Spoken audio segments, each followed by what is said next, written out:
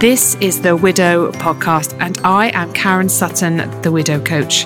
I'll be supporting you through the loss of your life partner so you can find a more positive way through your grief. I want to give you hope after loss and to know that when you are ready, you can create a meaningful life for yourself with the help of me, Karen Sutton, and the Widow Podcast. Hello and welcome back to another episode of the Widow Podcast. Today we have a lovely lady joining us to have what promises to be a wonderful conversation, Alex Vitillo. Alex is a leading shamanic priestess for wealth and well-being. Alex was widowed herself in 2016 and has two young children, now 14 and 11, I do believe, yes. But when your husband, Daniel, died, they were 4 and 6, so young. So welcome, Alex. Thank you so much for joining us. Thank you, Karen, for having me here. Very honored to be here sharing space with you and the other widows. Bless you. Thank you, darling. So let's kind of start at the beginning, I suppose, going back to 2016, just telling us a little bit briefly about Daniel and how he died. So Daniel died of brain tumor. It wasn't unexpected, but somehow you're never prepared. Daniel carried his illness for almost 5 years, and we found out he was diagnosed with brain tumor when I was pregnant with Isabella. And they gave him very little time at the time of the diagnosis, but I believe that our little angel in my belly really did a miracle. And Daniel was so adamant that he wanted to meet his new baby that he fought like a lion. And the 6 months diagnosis turned into a year, into 2 years, to 3 years. And, we were approaching the 5-year marks where things were going well and people were saying, oh my God, a miracle happened. I believe in miracle. I thought a miracle was happening. And then all of a sudden, just before the 5-year marks, he went downhill and left. So it was still unexpected in a sense that we were believing in that miracle and it didn't happen. And that was what got me to this club that nobody wants to join. So hard. It's difficult, isn't it? And I always say, I think even if you know your person's going to die, I don't think anything prepares you for that moment when they do die and you are thrown into this world that you don't recognize, that you don't understand. It's incredibly hard to navigate it all, isn't it? And to understand what's happening to you inside and outside, because everything shifts, doesn't it? Everything changes, everything feels different and looks different, and everything feels big and scary. How did you, I guess, get through that those really raw early days, that first 6 months? Did you sort of reach out for a lot of support in that time? I did. So I'm in Italy, in London. I don't have family around me, so it was me and the 2 young kids. When Daniel passed, I reached out to our parish priest and I said, I cannot tell them. Please come and tell them with me. And so it was I remember we were around the table in the kitchen and he started to explain how there's heaven and Daddy was now in heaven. So that was already for me a big support to have somebody there just to explain to these 2 little angels that Daddy was no longer around. And then from there, I kept reaching for support. Daniel passed at the Marie Curie. The Marie Curie is the most fabulous organizations in my eyes because they supported us between, during, and after. And I just needed to talk. I needed to talk to, I said, everyone about the weather, about what I ate for lunch, I just had to keep myself busy with seamless conversation that meant nothing, but I wanted to have people around me and just to talk. So yes, I did reach out for counseling. I took the kids to counseling. I couldn't do it on my own, and I don't think anybody should do it on their own. I think you're right, and I think I don't think we can. I think it's through our connections with others. It's through communities, friends, family, whatever it is you've got around you. That's the place often, I think, where our healing resides. I don't think it's possible to heal in isolation. I think that makes it really hard for us. I really do believe that together we are stronger, and people will find that strength in different ways. For some, it will be in friendships, some will be in support groups, family, therapists, whatever that is. Some people go off on adventures with people they've never met before and do amazing things. It's not a one size fits all, is it? But I think you're right. I think I wholeheartedly agree. We need other people. As much as our healing is our own responsibility, we have to find our own way, and it's unique for all of us. We need others to help us discover what it is that's going to take us forward, I suppose, and find our way through it. You've kind of touched on your faith a little bit there. I'm assuming that's been a huge support to you throughout your grief. I mean, your life probably, but your grief definitely. It has. And again, in terms of community. So it was a safe space for me to just show up at church and to meet people that I knew nothing about, but that we would have an exchange. Then I found out that one of the priests had lost his wife. That's how he became a priest. So he was holding circles. And so again, it's this feeling supported in different ways, just by even going and spend 1 hour with people that have been in that experience, that have been feeling lonely and lost and all of those things, where you don't have to put a mask on and you could say, I'm totally lost. I don't know what to do. I don't know what to say to my kids. I don't know how to this or that. But I also do think that the deep healing is done with a therapist or a counselor or some kind of healer professional, because friends and family, they guide you from what they think it's good for you. And maybe sometimes you need to be confronted with harsher realities that only a healer could take you through in a safe way. And I love what you say there. It is that safe space, isn't it? That we all need to find, where we can feel seen, heard, and understood. Because you'll say it there perfectly. The masks that we wear around other people, and we do. There's a pretense, and we become quite good actors and actresses, don't we? In terms of people sort of saying, "How are you doing?" It's like, "Yeah, I'm okay," and you're not. You're completely lost. You don't understand what's happening, what you're feeling, how to support your children. There's a lot of complexities in there, isn't it? And to be able to sit in a space and go, I feel really alone and vulnerable in this, and somebody to hold that space for you, I think is amazing. So obviously you've been on a journey since Daniel died, but can you just sort of tell us a little bit about who you were before Daniel died, what you did, the type of person that you were, and how you lived? Yeah, so I think, like many other people, this was a turning point in my life, and there is really a separation between Alex before widowhood and Alex after widowhood. And before widowhood, I was this very traditional person, I was employed. I come from a strong background where I think I'm going to say the patriarchy was the way of doing life. So my dad, very successful. I always admired him. He, kind of told me which way I should have gone in business, and I did that. And then I had successful boyfriends, and then I had my husband, which was very successful. So there was that part of me that was, yes, educated and a good job, but I always put the man somewhere higher, and I only realized it after. And to me, that's a very big transformation, because I was this, I want to say, very shy woman, always behind the men, that to me, the men were always amazing. And I was step behind in everything that I was doing. So even with my children, Daniel would decide of the school, or he would decide where we would go on holiday, or he would decide, every decision was basically made by him. And then when that man was no longer there, it was truly shocking for me to even think, how do I do that? How can I be that person? And it was a journey of leadership, personal sovereignty, personal discovery.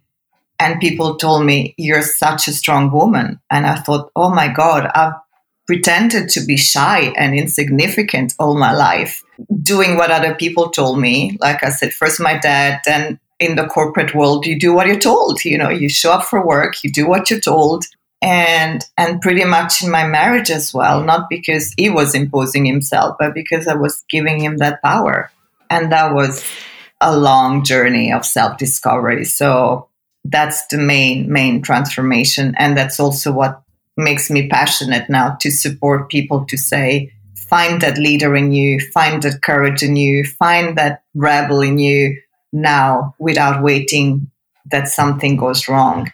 Because I had to learn a lot of things. I needed to learn how to be a mom, a dad, a leader. I needed to reinvent myself. I didn't want to work for the corporates anymore. I didn't want to be told what to do anymore. I wanted to have my own timings. I wanted to do what I loved. It turned out wasn't finance. I definitely wasn't finance. And it was a lot. And I wish somebody came to me at that time and said, Alex, there's so much more in you than to be that shy, person just saying yes to other people. How did you start that process? We talk about life after loss and the changes that we face and navigate in that time. But it takes a long time, doesn't it? It takes a long time. So when did you first kind of start to notice these different kind of thoughts and feelings and recognizing those parts of you? And then how did you, I guess, start to explore who you were and what you were capable of? Was there something that you did specifically, or were there just small steps along the way that helped you realize? It was a long journey. It didn't happen straight away. Like I said, at the beginning, I was really overwhelmed and thinking, I don't know how to do this. I really don't know how to do this. What am I going to do? But the one thing that I knew is I wanted to be there for my children. And therefore, being employed and working in an investment banking environment wasn't possible. I couldn't leave at 6 o'clock in the morning, come back at 10 o'clock at night, pressure. And I really had this clear of, I said to myself, my kids lost their dad. I don't want them to feel they're losing their mom, because one day they're going to realize, even if they're 4 and 6, not now, but maybe when they turn 13, they might turn around and say, Mom, you weren't there for us. So that I knew I really didn't want. And I let that be the inspiration, the motivation. I took time for myself. My titles say wealth and well-being. I really appreciated the wealth to give me the freedom to take a step back and say, what do I do? I didn't need to rush and work. So I took that time, that pause to really reflect and see what was coming up. And I'm a strong believer in the angels and synchronicities and the universe. And little by little, I discovered that meditation worked for me in order to keep me calm. And from there, I decided, well, maybe I can set up my own business, which for me, again, was like, who would have thought so? I used to tell my husband, why do you have your own business? It's so much trouble. Just go and be employed. So that was, an incredible step for me. And from there, I started my learning and reinventing myself as a meditation teacher, a coach. And that really brought so much healing for me while I was training to become something else. And the journey never stopped. And I think every day I discover a new piece of the equation, a new things, a new passion, a new strength. And it's the forever journey, but at least now I feel I'm in a more balanced place, and I have so many tools to navigate the tides that I didn't have before. I love that. Did you have those beliefs? You kind of said there that you believe in the universe and angels, and has that always been there, or is that something that you've noticed within you since Daniel died?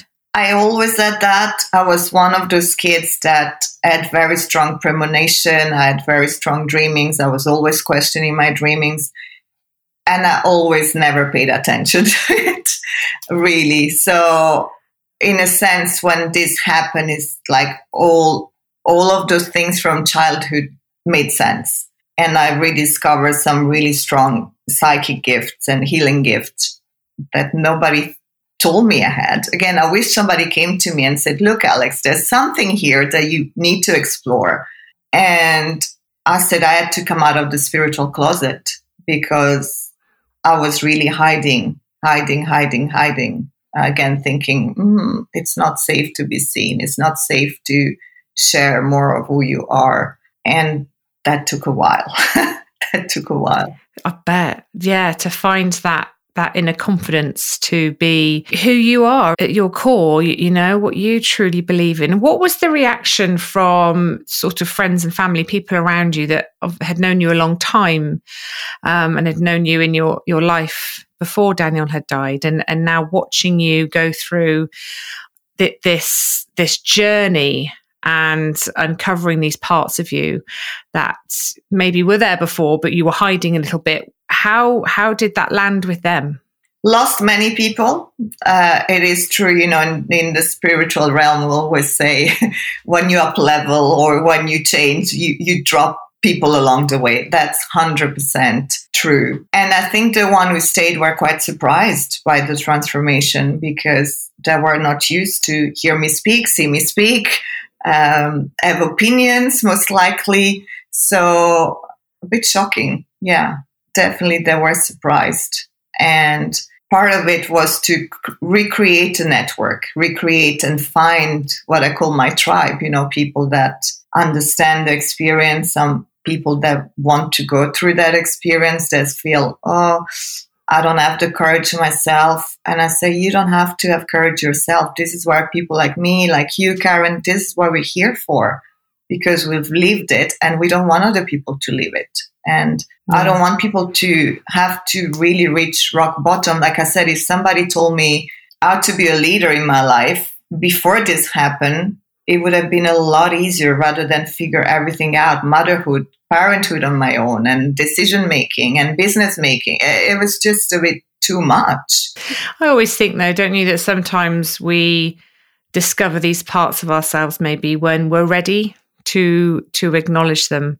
I think these parts of us that we discover in our grief, they're not new, are they? I think they've always been there. We've just never had to maybe call on these parts before or utilize them in some way.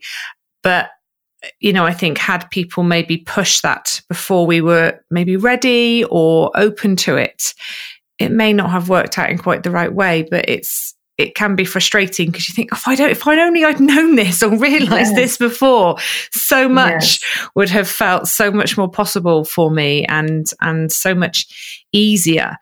But, you know, I guess we have to take the learnings where we can. And I love what you say there about finding your tribe, because I speak to so many people that have these challenges along the way with their relationships with the people that they have around them, not necessarily understanding their growth, their changes, and the shifts that you experience in widowhood, which are huge, aren't they? They are so huge. And that can make people feel quite uncomfortable for many reasons. And people do back off and they do pull away and they're uncomfortable around grief and loss and all of that kind of stuff. But there are people out there that will support you, that will understand, that will get it. And if you don't feel like you have those people around you now, go find them. Like, they're not just going to fall in your lap, sadly, but there are people out there. And I think I love that you found people that were on a similar path to you, maybe, or understood the path that you were on. And you could go and share that journey with them, because that's really powerful in itself, isn't it? And then you build new relationships, don't you? And not all relationships are here to stay forever. I think that's quite hard for us to get our head around sometimes.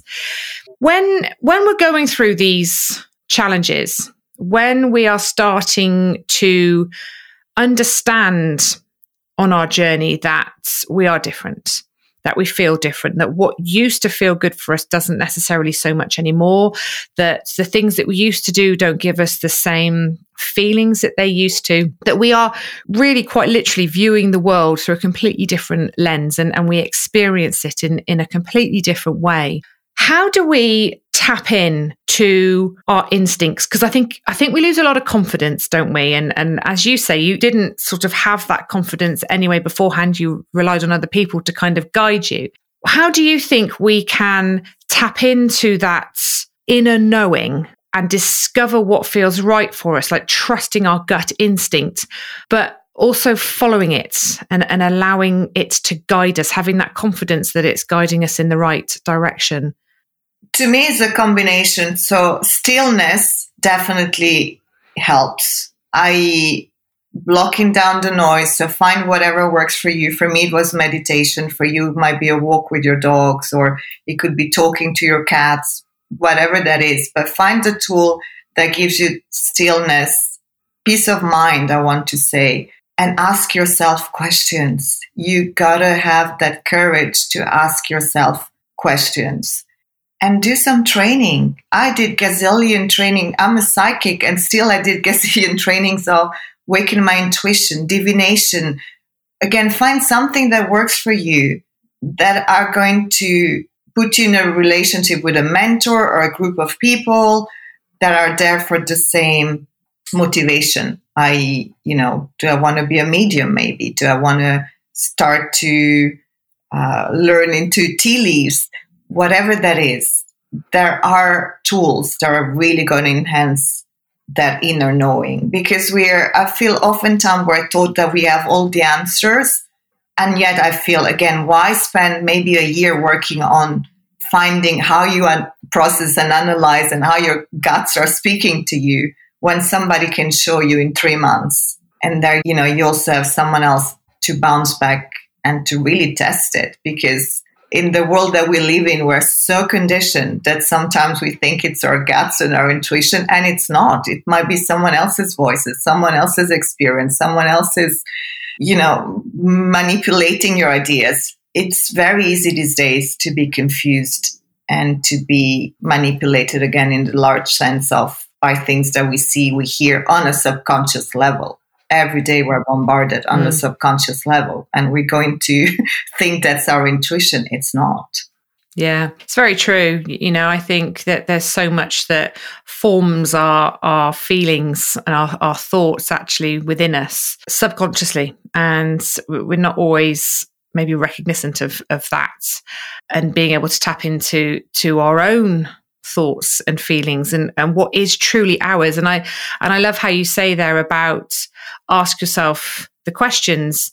And I think it takes a lot of courage. And I talk about this a lot, especially in my 12-month program, Finding Hope in Widowhood. And we ask a lot of questions in that program. And not only is it hard to think about the answers to these questions, because it's a different way of thinking, but it's also hard to be honest about the answers to these questions, because it's in the answers that I think we often recognize there's some changes that need to be made, and making changes is incredibly scary because the brain likes what it knows, right? It's, even if it's not serving you, it knows where it's at. It's that familiar space, and it wants to stay there. And to ask yourself these bigger questions and acknowledge the honest answers, I think can be really difficult. You say about stillness and slowing down, and I think that's so important, because we don't give ourselves that time and space often to really think about us. Is there anything else that you can just give the listeners that might help them, even if it's a question or a little bit of guidance around how they can tap into themselves? Sure. So I call it the law of 3, and it's very practical. So let's say you have a question. Shall I quit my job, yes or no, and start my own business? And for me, the law of 3 is, again, ask yourself that question, and you can write it down and watch within the next 7 days what kind of conversations you have with people. Maybe you see an advert of somebody flashing on your computer that says, start your own business. Or you see an advert that says, again, work with me and I'll show you how to develop this new skill. If you got the same direction 3 times, to me, this is a sign that you need to go start your own business. Equally, if you say, shall I be employed or start my own business? And you start to see advert for a company employing or something, again, that keeps you connected to the corporate world, just pay attention. And that could be a very easy way for you to navigate and to consciously, again, be aware, are this message an answer to my question? You need stillness. You need to pay attention to the conversation. And that goes from what's flashing on the bus, or what's coming on the Facebook ads, or what's a friend is saying, what's the song is singing. It's fun. It's fun. Make that intention, and the universe will speak to you 3 times. And I say, if you hear it 3 times, just go for it. I love that, because actually it kind of encourages us to be more present as well, doesn't it? And to really notice what's going on in the here and now, which often we're not. We're not paying attention. We are busy in the past or the future. And it's rare that we're really kind of paying attention to, right, what's going on? What's going on here and now? What is happening around me? What are the adverts on the radio or the telly? What are the conversations I'm hearing? What music is playing in the background? What little messages am I getting? And I know this might sound a bit woo-woo to some people, but I really do. And I think the more I've kind of seen this and experienced it for myself, the more I kind of do trust, I think, in the universe to guide you in some way. But it is allowing yourself to be more present in the moment, which I think is really hard to do, actually, when you're grieving, because we don't want the reality that we find ourselves in. So we distract ourselves a lot. But that's a great way of thinking, to ask yourself the big question, to throw it out into the universe and see what comes and see in what way that might guide you. I think that's a great tip. Great tip, Alex. Thank you for sharing that. I love that. So, I've spoken recently on a podcast about how when we grieve, when we lose a life partner specifically, it's almost like a rebirth. And it's like we are born into a world where we are effectively starting again.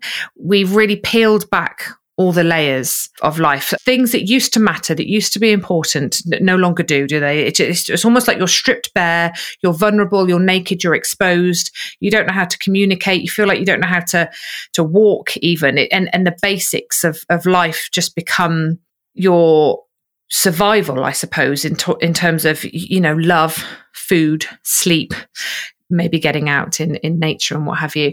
And as time passes, as we navigate our grieving journey, it's like I believe, get to choose what layers we want to add back to our life. What things do we want to continue with? What still feels good to us? And it's a bit of a reinvention, isn't it?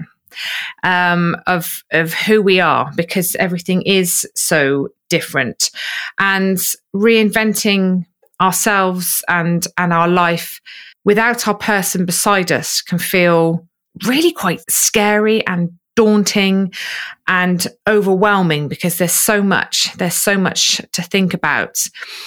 But I think it's important, because I think for a lot of us, it can sometimes feel easier just to continue being and doing all the things that you were before your person died. But actually, you start to feel very disconnected from those things and from life and from yourself, because it's not working for you anymore, and trying to figure out what works for you. Now, I always say that half the time I think you've just got to try new things to see what fits and what doesn't, because we don't often know until we try. But how did you navigate that reinvention of yourself? I know you've kind of done some courses and things, but was it a bit of trial and error along the way of thinking, what is it I want? And this is where I'm sort of drawn to, but I don't know if it's going to work, so I'm just going to give it a go anyway. Well, I think the power of reinvention is something that everybody should keep in mind. Widow, don't widow, in life, it's always going to serve you to reinvent yourself, in a sense of discover new part of yourself. And that includes new talents, new skills, a new mission. Maybe every now and then you can really add to your life and the life of people around you. And for me, it was primarily what I didn't want to. I knew I didn't want to leave my kids. I knew I couldn't be employed. Therefore, what do I do? Having my own business, even though it seems miles away from me, it was the one way that I could then be there for my kids and I could do something that I really love. How did I find out what I really loved? For me, again, it was a conversation with the universe. It was show me. And the things that happened for me, it 3 times here, 3 times there, I just launched into that thinking, worst case scenario, I'm not going to like it. I'm going to do something else. But I feel what's really, really, really important when you lose a partner is to give yourself permission to find your passion, find something that lights you up, and to know it's okay to be lit up by something that doesn't involve that person anymore. You don't have to carry that guilt of, I cannot go travel maybe because we used to do it together, or I cannot go and dance my socks off because I'm a widow and therefore, it's going to be frowned upon. I cannot allow myself to go and share about some personal details because. So I think once we tell ourselves it's okay to be happy again and excited and lively, there's so much weight that just drop off, and then you can start your new life. And you have to admit that your new life, it's never going to be like the life before. And that's okay. And that's okay. If you believe you came here with a mission, just think that you agreed to it. If you don't believe in it, just say you've got the courage and find those people that will be there for you to support your passion, to support whatever it is that you want to do without feeling judged. That for me was the biggest, fight, like letting go of, if people judge me, they're not my people. Yeah. I often say this in my communities, those that mind don't matter and those that matter don't mind. Beautiful. And it's so true. It is so true. It's hard to let go of. I think that fear of judgment from others about how you are grieving. Also, that guilt that we feel around rebuilding a life that can feel good again without our person. There's a lot attached to that in terms of, I'm not grieving right, I'm being disloyal and I didn't love them enough. There's so much in it. And I think we sometimes see it as an either or situation, and that we can't do both. We can't grieve and find those moments of joy. We can. And I think that's such a beautiful reminder, isn't it? That, you are allowed. It doesn't mean that you're no longer grieving. And I think that's where society gets a bit lost in it all, because if somebody's having fun, then they're not grieving. But that's not true. It's the duality of grief, isn't it? That those two opposing, contradictory emotions can live side by side, and it's not something that we're used to feeling within us. It's usually one or the other, but you are allowed to do that. And I think it's only in the doing of it, giving yourself permission to have those moments of joy, of comfort, of peace, whatever it is, helps you to see that, okay, I have had that moment, but it didn't take anything away from me. It didn't minimize or diminish my love or my loss for my person in any way. That was still there. And I think if we are able to allow ourselves to go and seek those moments and really feel that those two emotions can live side by side, it gives us the confidence to do it more. Would you agree? Absolutely. And I want to share something, again, very personal here, but doing it with others that understand and support you, it's a lot easier. I spend so much time wondering how, I would have a moment of happiness and joy. And at the same time, my brain would go, how can you be happy? You just lost somebody. Or how could you want to dance? You just lost somebody. And that creates I call it energy leaks, because ultimately it's depriving you from the moment of joy.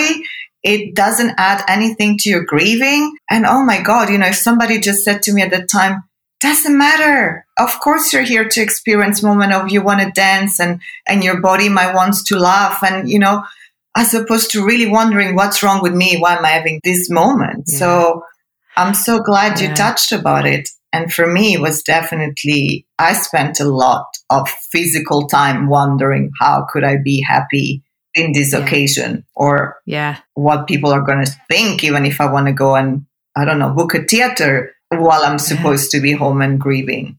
And please disregard everything. I know. It's so true, isn't it? Because Simon died in the September, and I remember it was late October, early November. I can't remember exactly, but a group of us all went to the races, and we had a really good day. And I was quite taken aback by how much I'd actually enjoyed myself.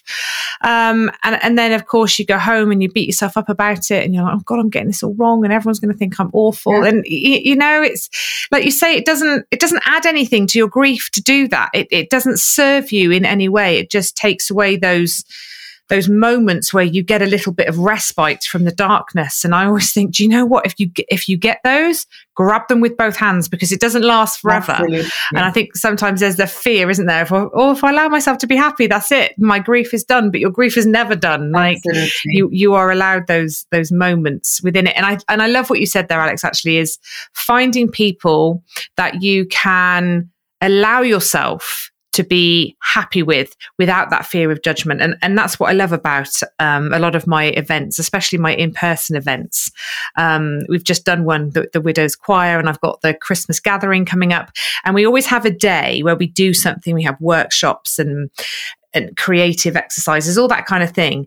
And then I love to have like a social fun dinner at the end of the day, because what I've noticed is that when I bring widows together, when you finish the day's events and what have you, done everything that you're there to do, and you go to the bar and you have a drink, people are laughing. They are laughing, and without feeling like they have to hide it as well. It's that place of safety and comfort where you kind of go, I can enjoy myself. I can say these things without worrying that you're all thinking that I'm doing it wrong and I'm a bad widow, because I know you all get it. We're all sat here laughing and having fun, and some of the humor's quite dark around it. But you feel safe and you don't feel judged in that space. So I think, you're right, to be able to find people again on a similar journey is really quite empowering, isn't it? It's that permission piece for us. Absolutely. So tell us a little bit about what you do now. I know it's so far removed from what you used to do in the corporate world, and you've touched a little bit on your journey and sort of, you tell us, Alex, you tell us what you do now and how you've got here. So literally reinvented myself and discovering new talents, new passions, and how to put them together. So I mentioned a very strong psychic vision, very strong healing. And I thought maybe I can help other widows and widowers. And then I discovered this is not for me. And so again, what do you do when you've got your talents, your skills? And I tried different things, but identified there was a little bit of a gap between the wealth creation part. I studied finance, economics, money, and the spiritual world, which is all about the unicorns, the fairies, the dragons, and all the mystical thing. But when you want to set up your own business and you are in that world of being spiritual and helping others, I felt it was, for many entrepreneurs, very uncomfortable to ask for money for their talents and skills. And also maybe they didn't know how to ask for money, how to put their service out there. How do you charge when you are a Reiki therapist? Or how do you charge when you want to offer coaching, deep healing, and things like that? And so now I put them together. I train as a business coach, I trained as a healer, I train in many modalities. And so that people can come to me and say, well, I am in the corporate world, or I just left the corporate world and I have this massive passion for creating my own business. I don't know how to do it, or I don't have the confidence. I don't know how to charge. I don't know how people are going to see me. I don't know. I feel I'm not good enough. And then I truly can support them, because that's what I had to figure out for myself. And like I said, I would have loved it. Somebody showed up in my world at that time and said, Alex, you're not really cut up for the investment banking, but you're amazing at healing and holding space for people. It would have taken a lot of the guesswork out of the occasion. So I'm here to support others to take the guesswork out and to say, okay, how do we get you into the world safely, confidently, so you can make your own impact?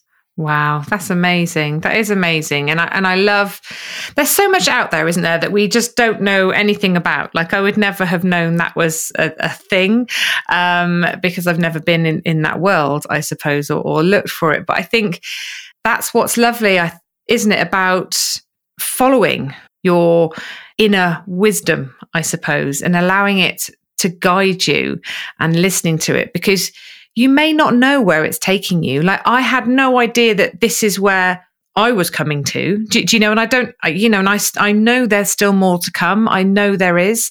I haven't kind of reached the top of the mountain. But it's just taking the next step each time, isn't it? And when you tune into that inner wisdom, I suppose, that inner knowing, and you allow it to guide you, it takes you on a path that you may not necessarily have thought you were going to go down, but you allow yourself to trust in that process. Much like you said there, you thought maybe you'd help widows and widowers, but actually that didn't feel right. So you kind of kept going until you found what did. But I know it's not easy to do. It hasn't been easy for me to do. I'm sure it hasn't been easy for you to do, but it's been so worth it. It has been so worth it from my point of view, and I'm sure from yours as well. But it all starts with that first step, doesn't it? That very first step of just slowing down, I think, and thinking about you and who you are. Absolutely. Really think I always say having the courage to find out who you are, and having I call it be rebellious, but really to say, this is what I was. I was in a box. Many, many people were in boxes, for sure, because of the conditioning. I found very few people that straight from the beginning of their working life or career said, oh, this is what I am and this is what I want to do. And boom, they got there. So I think it's coming out of the box, your culture, your religion, whatever that is. And to say, okay, who am I outside the box? And am I willing to question? Because you need to be willing to question yourself each and every step of the way, and to listen again to the answers that are given to you. I had amazing things happen in my life, but I had to recognize it. And also, when you ask a question, you need to be in tune in how the answer is coming to you. So in a lot of, again, my world, when people say, I've got a business, I want to get more clients and make more income, the answer, I am their answer. I first have to invest in spending the money to get a tutor and a mentor, and then they can get more clients in and more money for the business. It's not necessarily, I want more clients and, you get the money in your bank account. There's often a step in between. And for me, is okay, how do I create my own business? What kind of business? I trained. I invested money in training. I invested money in mentors. I invested money in coaching so that it wasn't just, I'm going to create my business, give me the money. That there are steps in between. And this is where the courage comes in, because many people don't have that courage.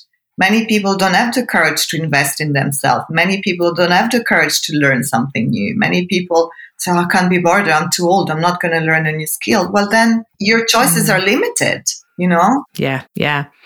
And I think that one of the best decisions I ever made in my journey was investing in me. Was when I first, it was about 2.5 years after Simon died, and I got myself a coach.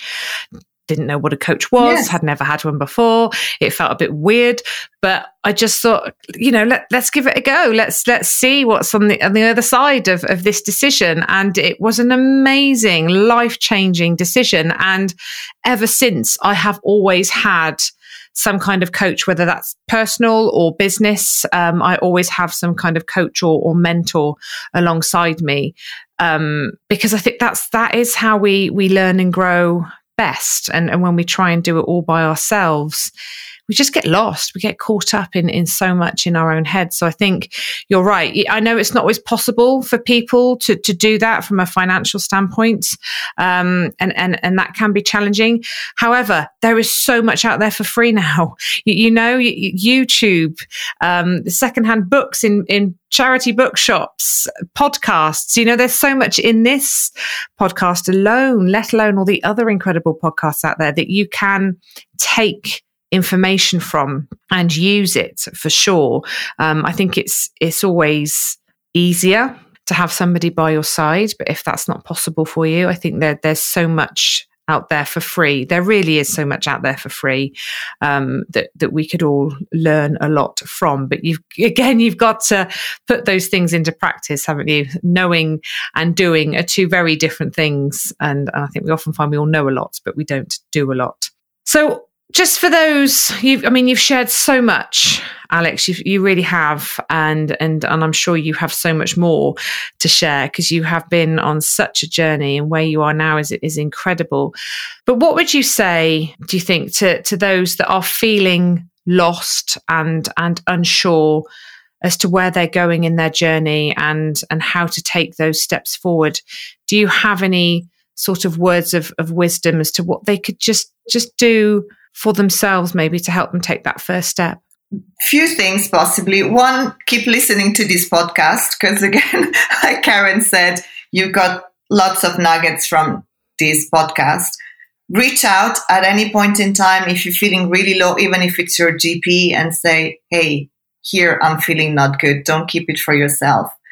And when you're feeling lost, I feel the best thing you can do for yourself is to find things about you that you really like. I forget about what people say about you, forget what you should have done, shouldn't have done, anything, and just focus on simple things. What am I really proud of myself for? I'm really proud I woke up this day. I'm really proud, took the kids to school. I'm really proud I can spend 3 minutes thinking about myself. I'm really proud I can do a breathwork exercise. And praise yourself. Praise yourself. Look at yourself in the mirror. There's a beautiful, beautiful exercise from Louise A. For those of you that are familiar with Louise A. and A House, just look at your mirror and say, I love you, I love you, I love you. And bring that love for yourself. It's free. It's not time consuming. And know that you're worth it. And there's many things probably that you don't see about yourself now that are just waiting to be unleashed and revealed for you to, as they conquer the world. I love that. I think it's a lovely way to end a lovely conversation, actually, just to remind ourselves that self-compassion, that self-love is at the heart of everything that we do. And we have got to learn to love ourselves, this new version of ourselves, which can be difficult because I think we have to grieve the person that we were. We miss that person, but also accept us for who we are and who we're becoming in this moment, and give that person unconditional love and support. Absolutely. And acceptance. And I think it makes everything else feel easier to do, for sure, when you're coming from a place of love and compassion rather than from a place of criticism and judgment. That never really works out very well, does it? Absolutely. And know that you're safe here. Yeah. Thank you so much. Thank you, Alex. Thank you so much for coming and sharing your journey with us, your reinvention of your own life. I know it's hard to sum it up in 50 minutes on a podcast. It's been over 7 years. And like you say, you're still on that journey, and it continues. And it's not always easy. But it's possible, I think, is the point, isn't it? It's possible to create something that can feel beautiful again after loss, and everybody can do it in their own way, for sure. Absolutely. Thank you. Thank you so much, Karen. Lots of love. Thank you so much for listening to the Widow podcast with me, Karen Sutton. If you would like to be part of a supportive community of people who understand your grief, come and join my free Facebook group, Widowed and Rising. And make sure you tune in to the next episode of the Widow podcast.